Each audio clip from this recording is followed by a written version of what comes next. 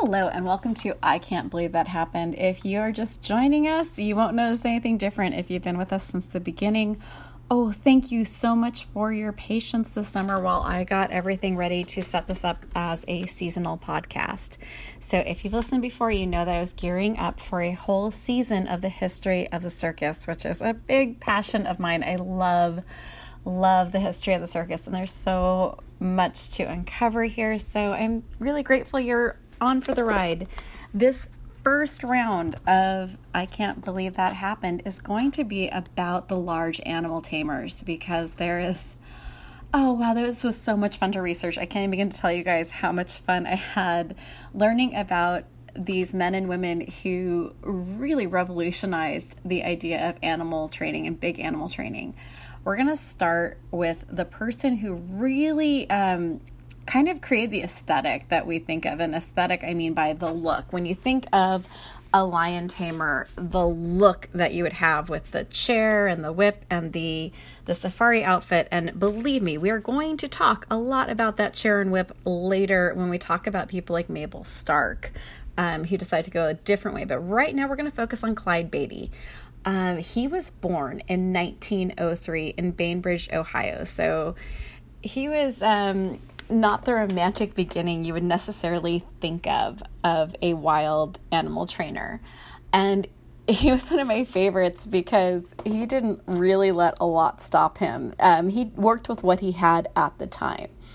And when he was 9 years old, he went and saw a circus and was so inspired at 9 that he went home and created his own circus with his farm animals and pets and charged his neighbors to go and see it. And oh, I just love this idea. I thought it was darling and fun. So he continued that for actually quite a long time.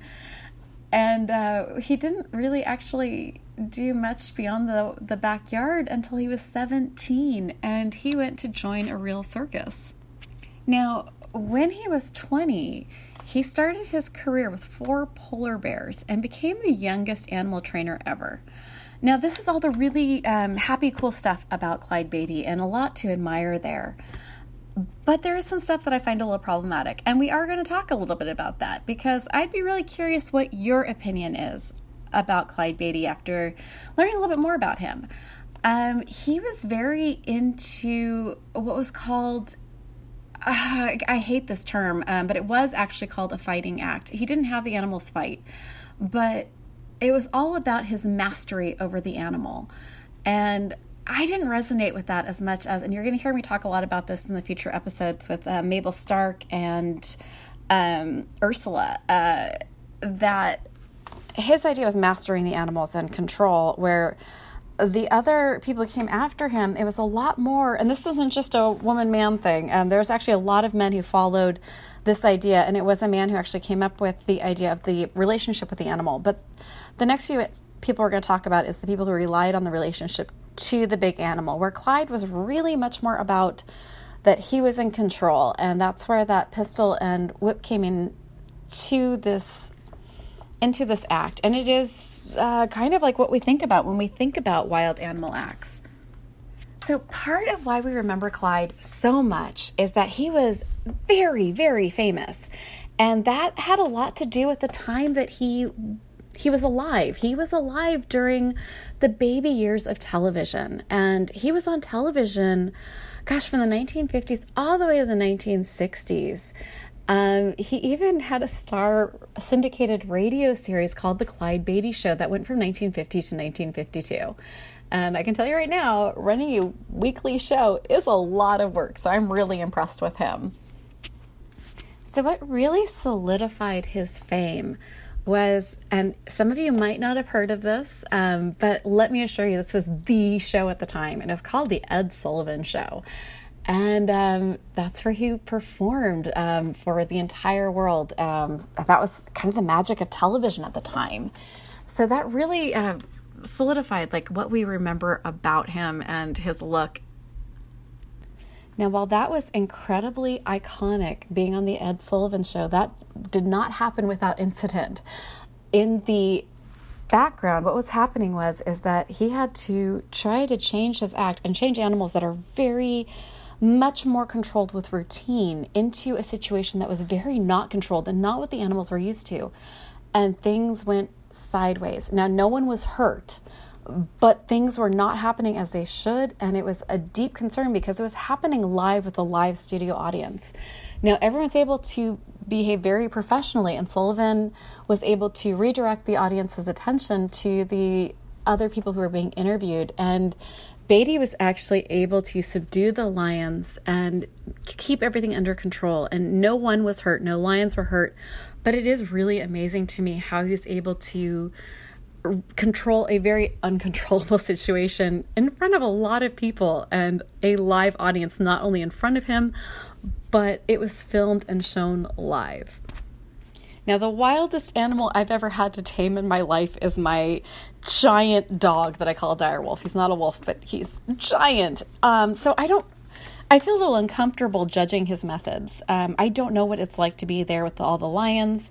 I do know that I feel a little better about the other ways of lion taming, of relying on the relationship with the animal. But again, I am not an expert, so I really feel uncomfortable making any judgment calls. What I will say is the things I really admire about Clyde Beatty, and there is a lot to admire, is that he saw something that inspired him and he created an act out of it. He created something that he was proud of. Even as a child, like, you guys are so able to do things and you have so much more at your fingertips than even I had when I was a kid. There's YouTube, there's ways to film things and put them out there. And Clyde Beatty really didn't let anything stop him. He saw something, he was inspired, he made it. So that was really something I admire about him. And I have to say, anyone who's willing to climb into a situation and work with what you know, that's exciting. Sorry, I'm getting a little sidetracked, aren't I? There's a lot to Clyde Beatty that's good, that's a little problematic for me, but I will say that this is a guy who did not let anything stop him. He followed his passion, and he became a absolute paragon of the wild animal taming groups. So that's it for Clyde Beatty. I did write a children's history book about the circus. It has a few other details in it, and it absolutely will cover everything we're going to learn about. Please feel free to buy it. It's up on Kindle. You can find it as the How the Circus Began. And please take a listen, read. Make sure you send this out to your friends, parents, if you're listening and you're in any Facebook groups, and especially homeschool Facebook groups. Please share the podcast. It's a lot of fun.